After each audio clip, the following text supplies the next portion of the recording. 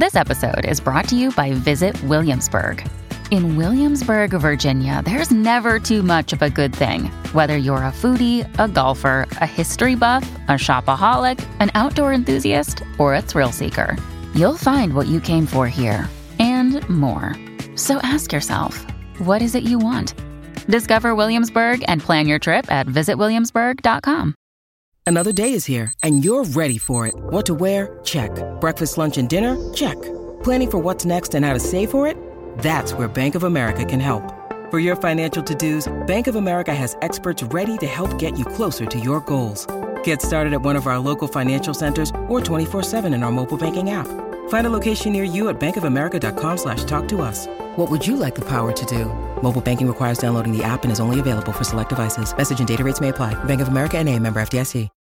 When you need mealtime inspiration, it's worth shopping Kroger, where you'll find over 30,000 mouth-watering choices that excite your inner foodie. And no matter what tasty choice you make, you'll enjoy our everyday low prices, plus extra ways to save, like digital coupons worth over $600 each week. You can also save up to $1 off per gallon at the pump with fuel points. More savings and more inspiring flavors make shopping Kroger worth it every time. Kroger, fresh for everyone. Fuel restrictions apply. Welcome to the New Books Network. So hello, everybody, and welcome back to New Books from the Medieval Institute Publications, a podcast channel on the New Books Network. I'm Nikki, the host of the channel, and today we'll be talking to Dr. Brian Gastle and Dr. Catherine Carter at Western Carolina University about their new edited and translated edition of John Gower's Confessio Amantis. So welcome to the podcast, Dr. Brian and Dr. Catherine. I'm wondering if you could tell us a little bit more about yourselves and your research before we begin talking about Gower. Sure. So I'm a professor of English here at Western Carolina University, where I teach primarily early British literature, among a number of other things. I got my PhD at the University of Delaware, and my research focuses primarily upon Gower and Chaucer and other late Middle English texts and authors. And I teach in English education here. I also teach some of the poetry classes. I got a PhD in literature at Delaware also. That is how we met. And I have several collections of contemporary poetry with LSU Press. And I write a lot of poems. Wow, it seems like you guys cover quite a range in terms of your research and your talents. So could you tell us a little bit about who John Gower is and what drew you to editing such a lengthy poem of his? Sure. So John Gower was a poet who lived at the end of the 14th and the beginning of the 15th centuries. He was a contemporary and a friend of Geoffrey Chaucer's, who more people probably are aware of than Gower himself. But Gower's work is extremely important in a number of ways for the period. Not the least of which is that Gower was a trilingual poet. England, especially London, at the end of the 14th century was very much a trilingual culture, with English as the vernacular and Latin as the language of education and French as the language of the court and the language really of art for much of the continental context.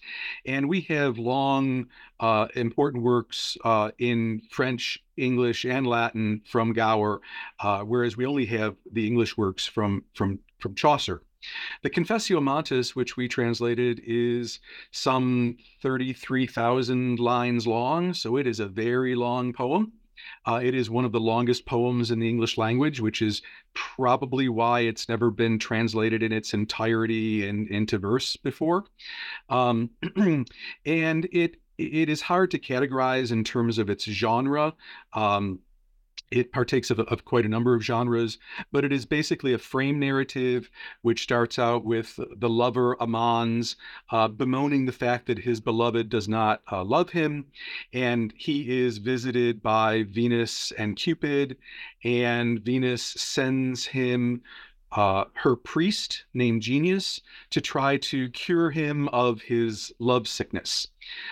Genius is an interesting figure, and the way that genius is going to attempt to cure him of his lovesickness is to hear his confession and to tell him a series of stories that will hopefully teach him how to love or how to not love. The work is divided up into books with 8 books, 7 books of which are devoted to the deadly sins. So, avarice and lust. And 1 book is devoted to the education of kings on how to be a good king. So there are dozens and dozens and dozens of stories that are told through the course of the poem, and most of those are drawn from classical mythology, primarily Ovid, from biblical traditions, from historical texts. So it tends to be a very encyclopedic work that includes works that were very influential and important for many of the thinkers and writers of the period. Oh, you want to talk a little bit about what drew us to this? Well, I believe there was some discussion at Kalamazoo. Yes. So I'm a member of the John Gower Society, and academic organization devoted to the study of Gower. And several years ago, the Gower Society at its annual meeting developed a working group to try to focus on getting Gower taught more in schools, especially in secondary higher education.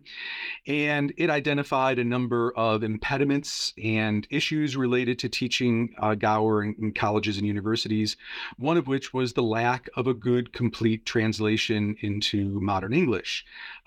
Especially at the lower levels, if you're teaching, say, freshman and sophomore, where you might not be teaching Middle English. Gower's Middle English is not that difficult, although it can be tricky at times.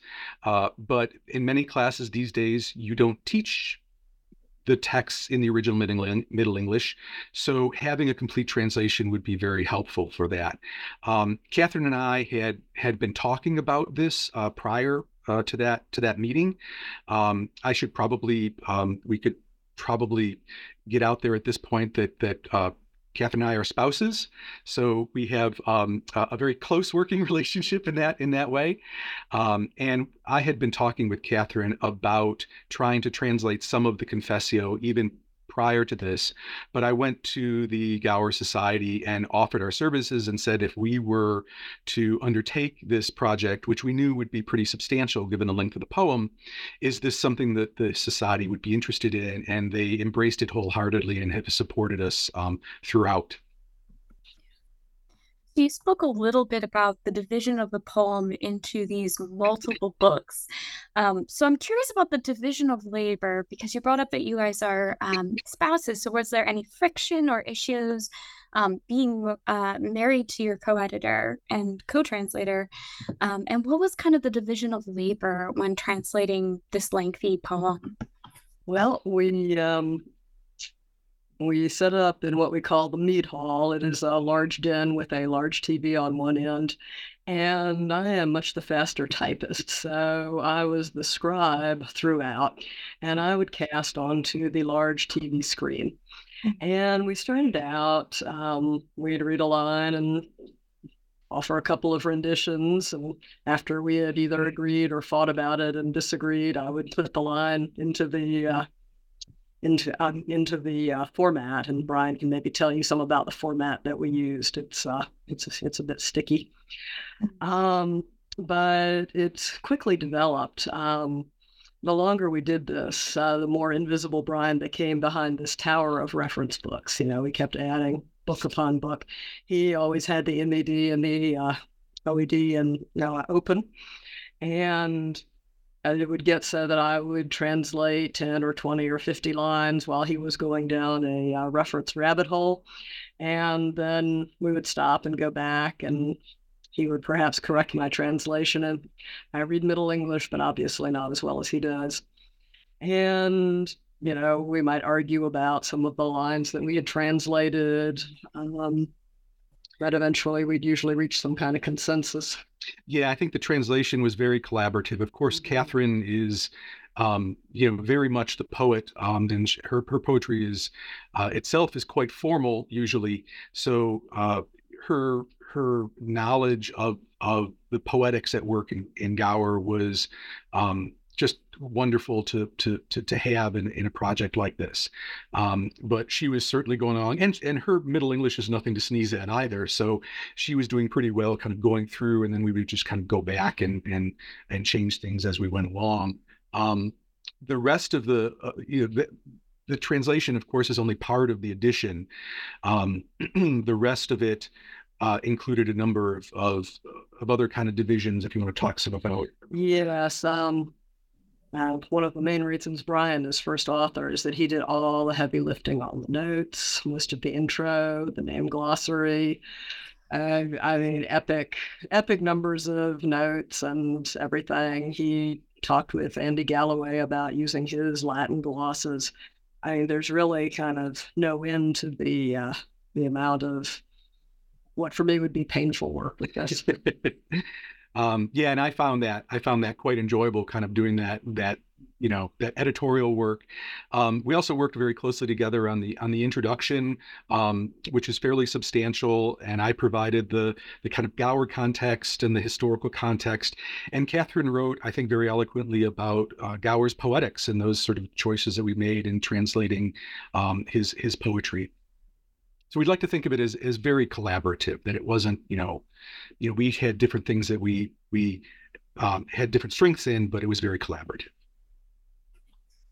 It seems like such a lengthy collaborative process, and one that is sort of conflicted in some ways with pleasure and annoyance, depending on which side of the room you're on when it comes to either editorial glosses or poetics.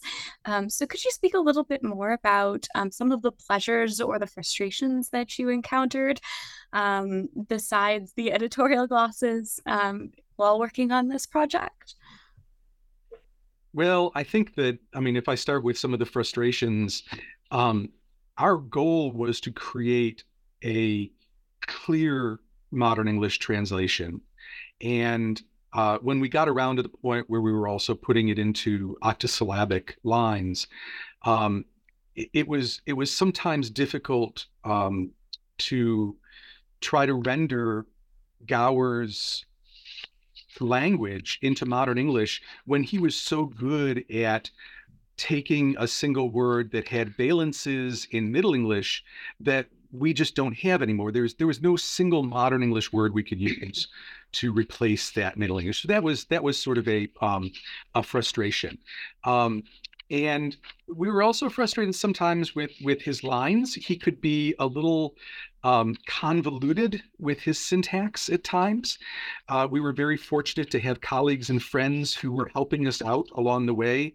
We had a social media group that we would turn to and post passages where we would say, we don't quite understand what's going on here. Can we have some help? And they were wonderful about giving us feedback for that. We've acknowledged those in the acknowledgments. We were very fortunate to have had the input of Bob Yeager, who is perhaps the expert in Gower these days. And he read every single line of the translation and provided assistance. It was frustrating sometimes to come up with what we thought was a very good translation. And Bob's response was, no. It was like, okay, we need to go back to that. I would say that the greatest pleasure was working together on this. We loved working together on this, and when it came to an end, we were sad. We really missed that kind of work. It was just wonderful, in part, I think, because Gower is what he is, right? His texts talk about love. It talks about, how to behave in relationships of all sorts. And his approach to relationships is one based on kindness and forgiveness and compassion. And it was lovely working with a spouse on a project like that. There were also pleasurable moments. There's one of Bob's notes further on. He said, "You guys are getting better at this." And, we felt deeply honored at that point.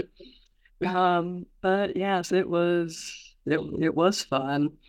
And I don't know quite how to put this without being struck by lightning, but the pandemic was very well timed for this project. I doubt we would be through now if there had not been all this time in which all you could do was kind of stay where you were and do what you did. And it passed the pandemic very comfortably. It seems like the perfect project for a pandemic, as fortunate or unfortunate as the pandemic happened to be in this particular situation. So, Gower's, Chaucer calls him moral Gower, which was not perhaps, or a bit of a two-edged compliment. But it's true, actually, that you read this and you cannot help but apply it to your own situation. At one point during the proceedings, we went to visit some family who were kind of frustrating and difficult.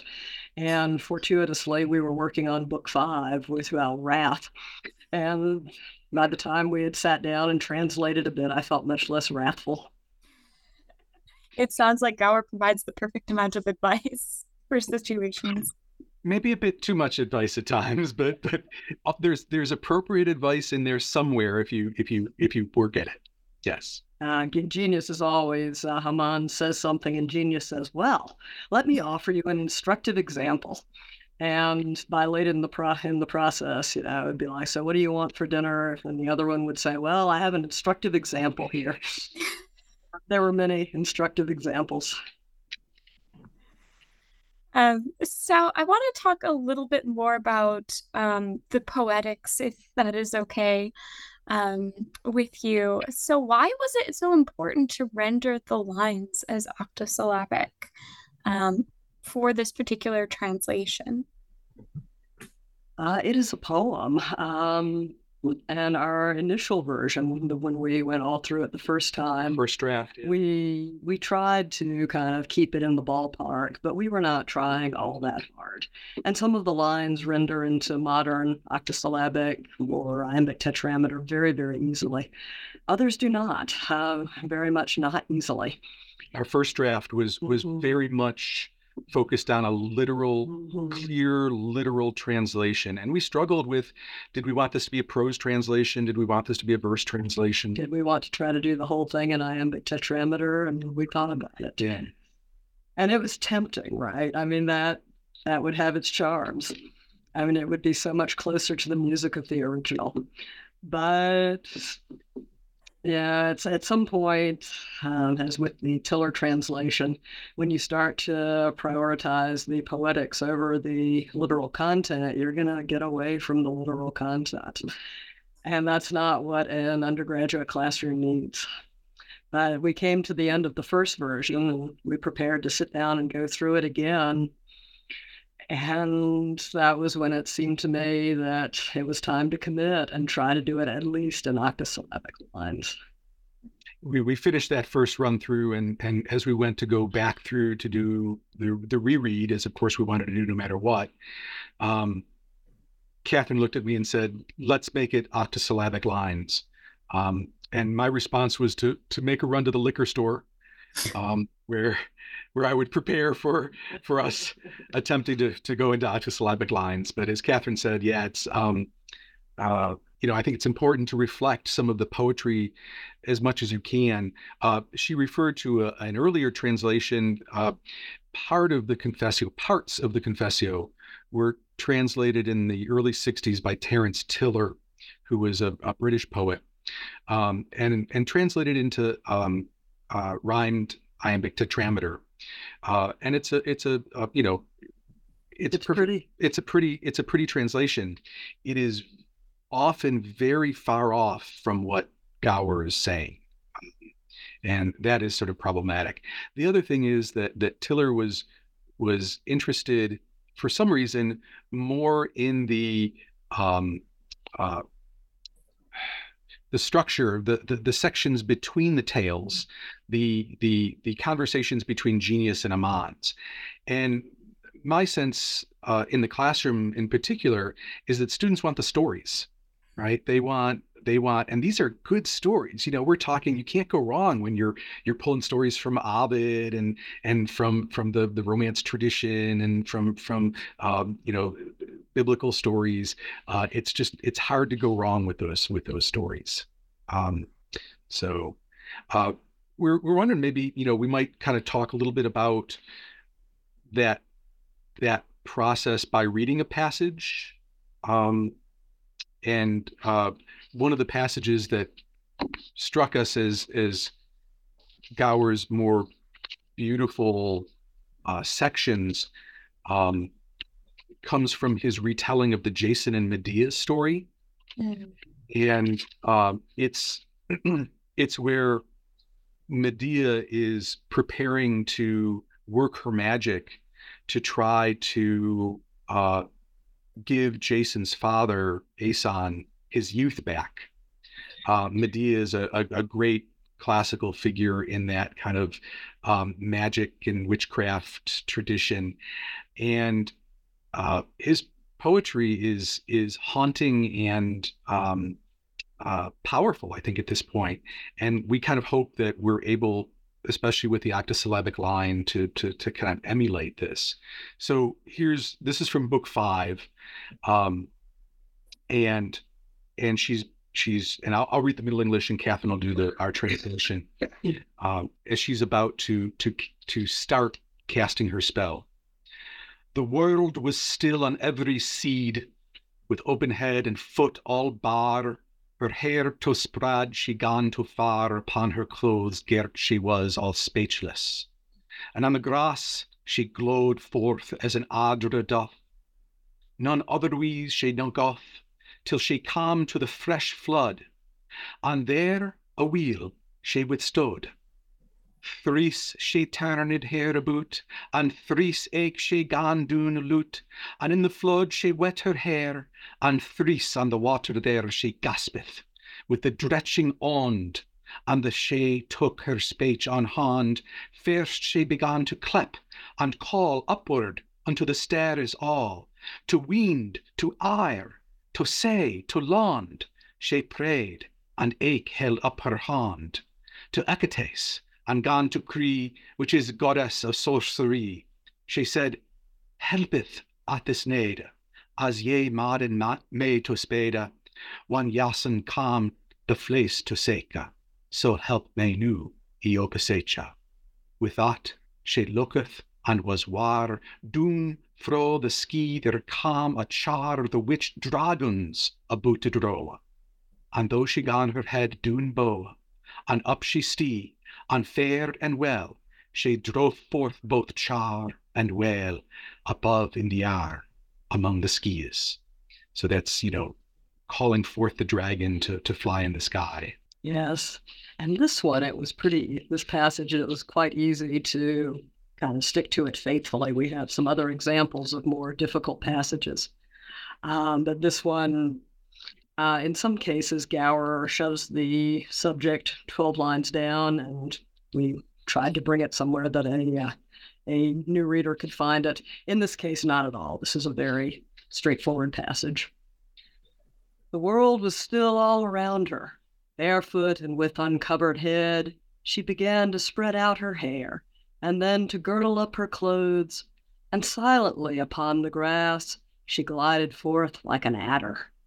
She chose no other direction until she reached the fresh flood tide, and there she stood a little while. Then she turned 3 times round about, and 3 times she laid herself down, and soaked all her hair in the flood, and 3 times in the water there she gasped breath like one drowning, and afterwards began to speak. First she began to cry and call, upward toward all of the stars, to wind, to air, to sea, to land.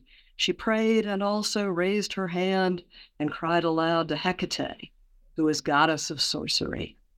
She said, help me in my need, and as you helped me to succeed when Jason came to seek the fleece, so help me now, I do beseech. With that she looked and was aware of a chariot from the sky, which was drawn forward by dragons. And then Medea bowed her head and mounted up, And fair and well she drove forth, chariot and wheel, into the air among the skies. So hopefully, when people read this, and the edition is primarily meant as a student edition, but we do hope that it could be used beyond that. I think that some of my colleagues who are professionals in the field, some academics, might find it useful for some of the passages in Gower that really are quite tricky, and there are some, and we work very, very hard to tease through those. But also, we hope that it will appeal to a more general audience, a wider audience, people who are interested in medieval literature, medieval culture more generally, the Romance tradition, and even, the retellings of these great stories from the past. It's lovely to hear you read from the passage and showcase one of the more easier passages. Do you guys have an example of one that would be more difficult or was more difficult in the process? We do. Plethora, I would imagine. Yes. Well, we take your pick, really. There are quite a lot, but I'm looking for the one with the fell fiends. Here we are. In this one, this is book in This is book 8. This is book 8, yes. Yeah. Toward the end. Gower is comparing God to the fallen angel Lucifer. Do you want to read that? Lest I stumble on Middle English in front of everybody. But Lucifer he put awaya, with all the root apostasized, of him that ben to him allied, which out of heaven into the hell, from angles into fiendis fell. Yeah. And that, it's not that it's unclear, it's that there are so many valences to the words he is actually using. Mm-hmm.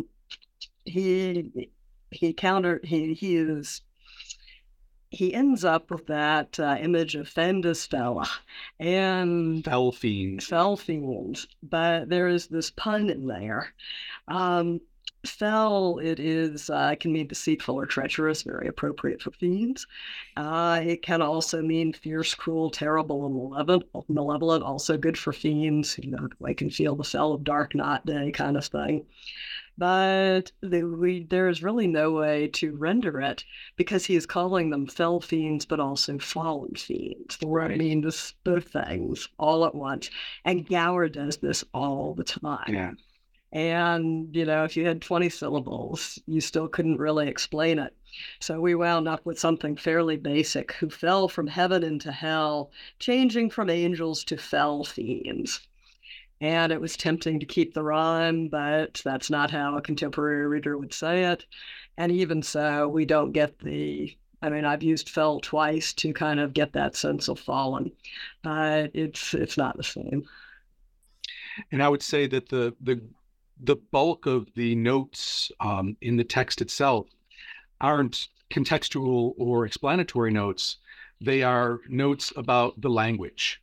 So one of the things that we've done in our edition is, when we've come across a word where we really had to struggle to try to find a way to reflect Gower's ability to call upon those valences, and also as a poet who is as a writer who is versed in Latin and French, he's drawing upon those traditions as well. So the bulk of the notes will provide the original word or the original phrase from Middle English, and then note all of the different valences of that term, right? So that a reader or a student can hopefully decide for themselves how best to understand that passage is, given the limits of a modern English translation. So one of the other passages that we kind of struggled with is in one of the more well-known of Gower's tales, which is the Tale of Florent,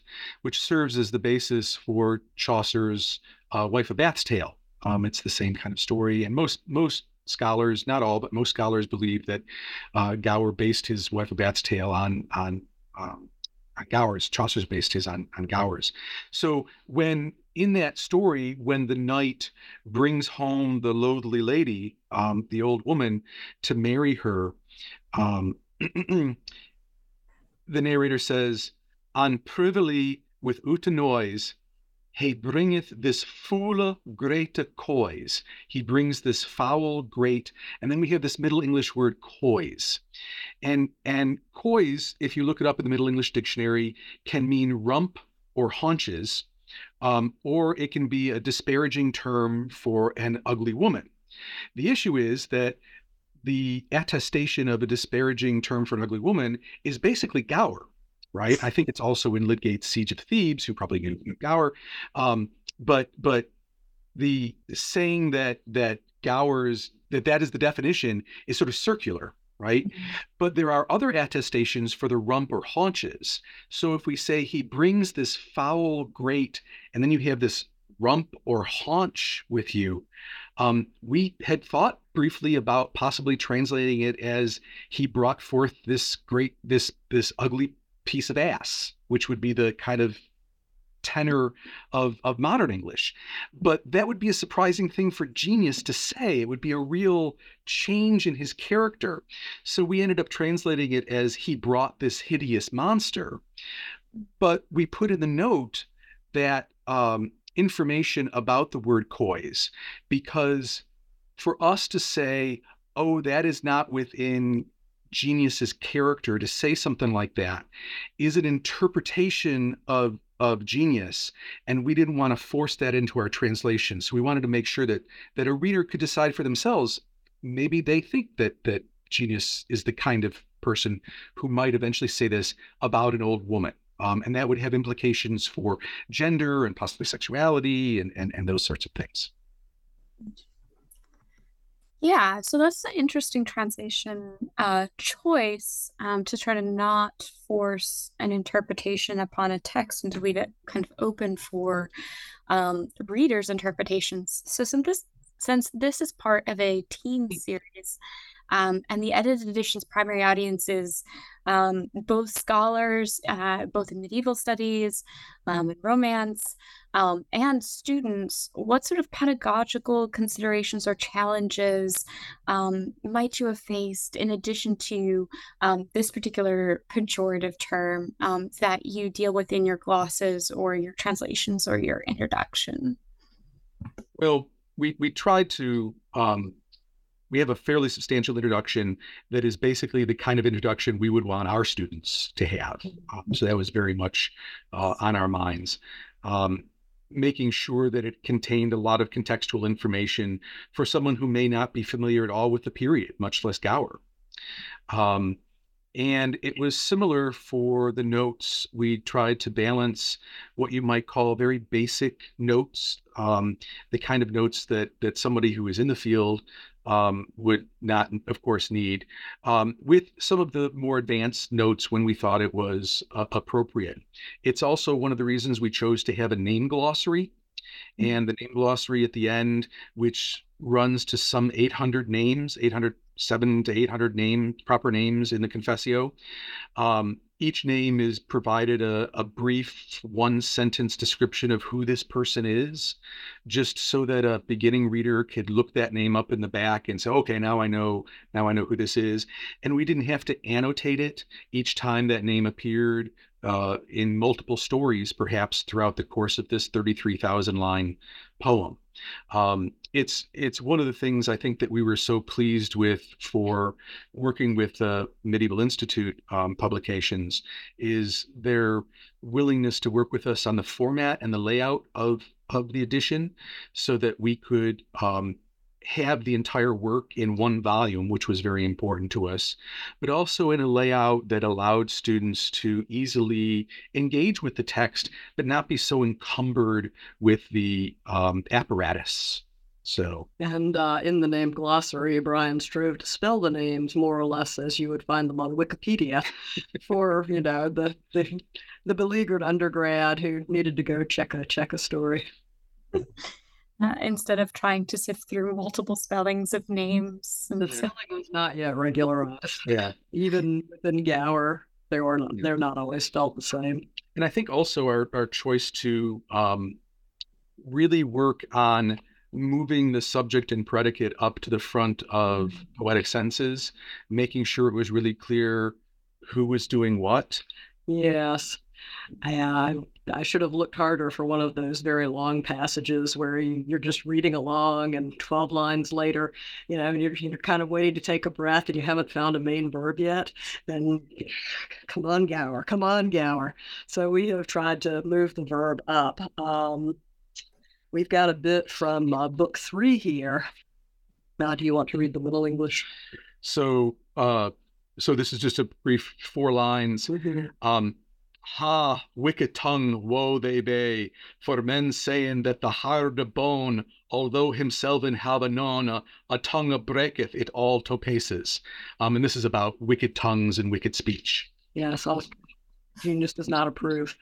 But what we have there, men say that the hard bone, although it contains no bones, can be broken. A tongue breaks the bone all to pieces.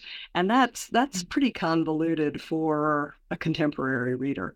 So we wound up saying, for as men say, although the tongue has not a bone at all itself, yet it breaks hard bone to pieces. We were trying to clarify the pronoun referent there and make it clear that the tongue is breaking the bone, not the bone breaking the tongue, which is kind of what it sounds like in the original. Yeah, he could be positively Miltonic at times with his poetic syntax. So, and very poetic at the same time, which is probably the main struggle of this translation effort. So I wanted to talk a little bit about the ghost in the room behind Gower's poetry and bring up Chaucer. So you point out that Gower attempted to establish himself as a famous English poet and was one who conversed with Chaucer, was friends with Chaucer. And so I'm wondering, do you ever see this friendship between Chaucer and Gower as an influence on the poem?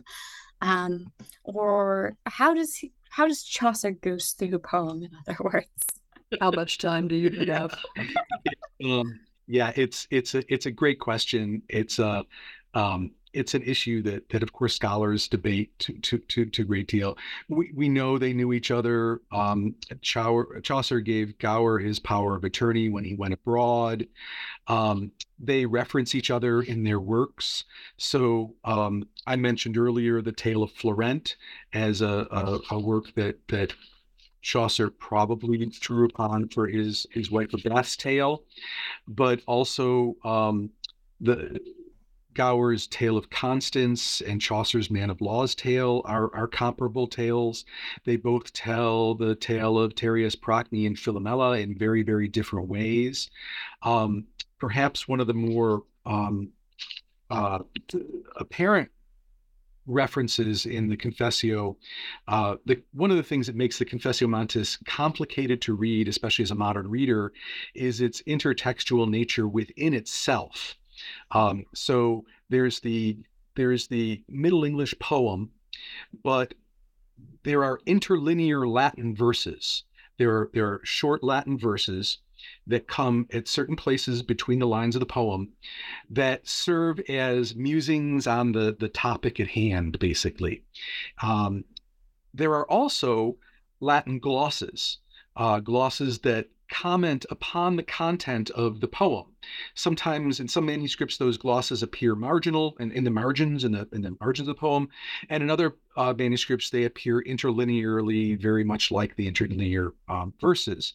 But we felt, since most scholars, I think it's fair to say, believe that those are authorial, that those are Gower's verses and glosses, that it was important to include those in the text itself. So we've managed to do that using Andy Galloway's English translations of the Latin, for which we're very grateful. But another complicating factor is that the Confessio Amantis survives in different versions. There are some earlier versions which are dedicated to Richard II. And then there are some later versions. These versions sometimes are referred to as recensions, early recensions, later recensions, Ricardian recensions, Lancastrian recensions.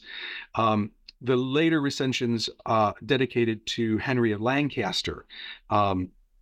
And most scholarship quotes from and uses the later recensions, the later versions, the Lancastrian, and we've used that as our base text for the translation. But we've also included all of the translations of all of the passages from the earlier versions that aren't in the later. So one of the appendices has those translations, so you can actually see the difference between the earlier and later versions. In one of those versions, at the very end of the poem, I don't want to spoil anything for anybody who hasn't read the poem, but there's a great reveal at the end of the Confessio Amantis, and Venus returns to talk to Amans, the lover. And poor Amans, through 30,000 plus lines of poetry, hasn't learned a whole lot about love. He's still pretty much he's in the doghouse, and Venus returns to basically chastise him and say, look, dude, you got to give this up. I mean, you're hopeless, right? In the early version, in the Ricardian version, there is a great reference to Chaucer at this point when Venus says to Amans, I'll just read our modern English translation. And greet Chaucer well when you meet, as my disciple and poet. For in the flower of his youth, in sundry ways as he well could, he made many a glad ditty and song of love, all for my sake. And now those songs fill all the land. So I'm especially obliged to him above every other. Therefore now, in his elder days, you shall tell this message to him, that he, given his advanced years, should bring all of his work to an end, like a man who is my own clerk, and make his testament of love, just as you've made your shrift above, so that my court may record it. Gower is basically having Venus in the poem say to Chaucer, you've done really well by me, but you're getting a little long in the tooth. Maybe you better stop writing about love. It's one of the most hilarious, disses in literary history, right? So that's one of the kind of great passages where Chaucer gets evoked. But beyond that, there's a whole host of other things to think about in terms of Gower and Chaucer. Chaucer may well have based his portrait of the man of law upon Gower, because we think Gower was involved in the law in some way, shape, or form. And at the end of Troilus and Cressida, Chaucer's great romance, he dedicates it to moral Gower, as Catherine says. And sometimes I wonder if even that might have been a little dig, because all you have to do is tell somebody that a piece of literature is moral to have them not read it, right? For sure. So we've taken up quite a bit of your time, Brian and Catherine. But before we end, I just want to ask, why should people be reading Gower? What does Gower teach us about being human? Go ahead. Well, really, you name it, he probably touches on it somewhere in his 33,000 lines. And you could certainly say that he prioritizes kindness, even allowing that his word kinda also means nature. There is a great emphasis on kindness, on mercy, but also and this is not something that is really directly addressed until arguably book 8. Aman spends a lot of time kidding himself, and every time genius will say, so, I've just told you 100 lines about this sin. Tell me, my son, are you guilty of it? And Aman says, oh, no, not at all. And then he will give you a lengthy spiel, which in general often reveals that he kind of is. And so this kind of delusion throughout, it arguably tells you, to kind of be aware that We all kill ourselves. We all twist stories to our own ends. That we have trouble taking responsibility for our own stuff, and maybe suggest that we try harder. And Genius, I think, is not that much better. He's supposed to be educating Amans, and he is supposed to be telling Amans, so here's this story, and this is what this story teaches you about love and about this sin. And there are many times where we as readers will read that and go, no, that's not what it teaches. There's something else going on here. Can't you see this? And it seems pretty clear that at least I believe it's pretty clear that Gower wanted us to be skeptical of what both of these people were saying, and to recognize that it's very difficult for us as human beings to be self-reflexive and to know about ourselves. And the stories themselves become the way that we learn things. That it's less about what people tell us what something means than what we take from those stories. And one of the great things I think about the Confessio is we can approach each of these stories individually from that standpoint. We can take away different things from each of these stories, but also as a whole, when you put them all together and you read the entirety of the Confessio, which we have now done many more times than I kind of wish we had. But when you do that in its entirety, it teaches you something different, and you take something different away from it. Yeah. It sounds like an amazing project to have worked on. So I wanted to take the time to thank you for being on the show today. I really enjoyed it, and I hope that you take care. Thanks for having us. We appreciate it very much.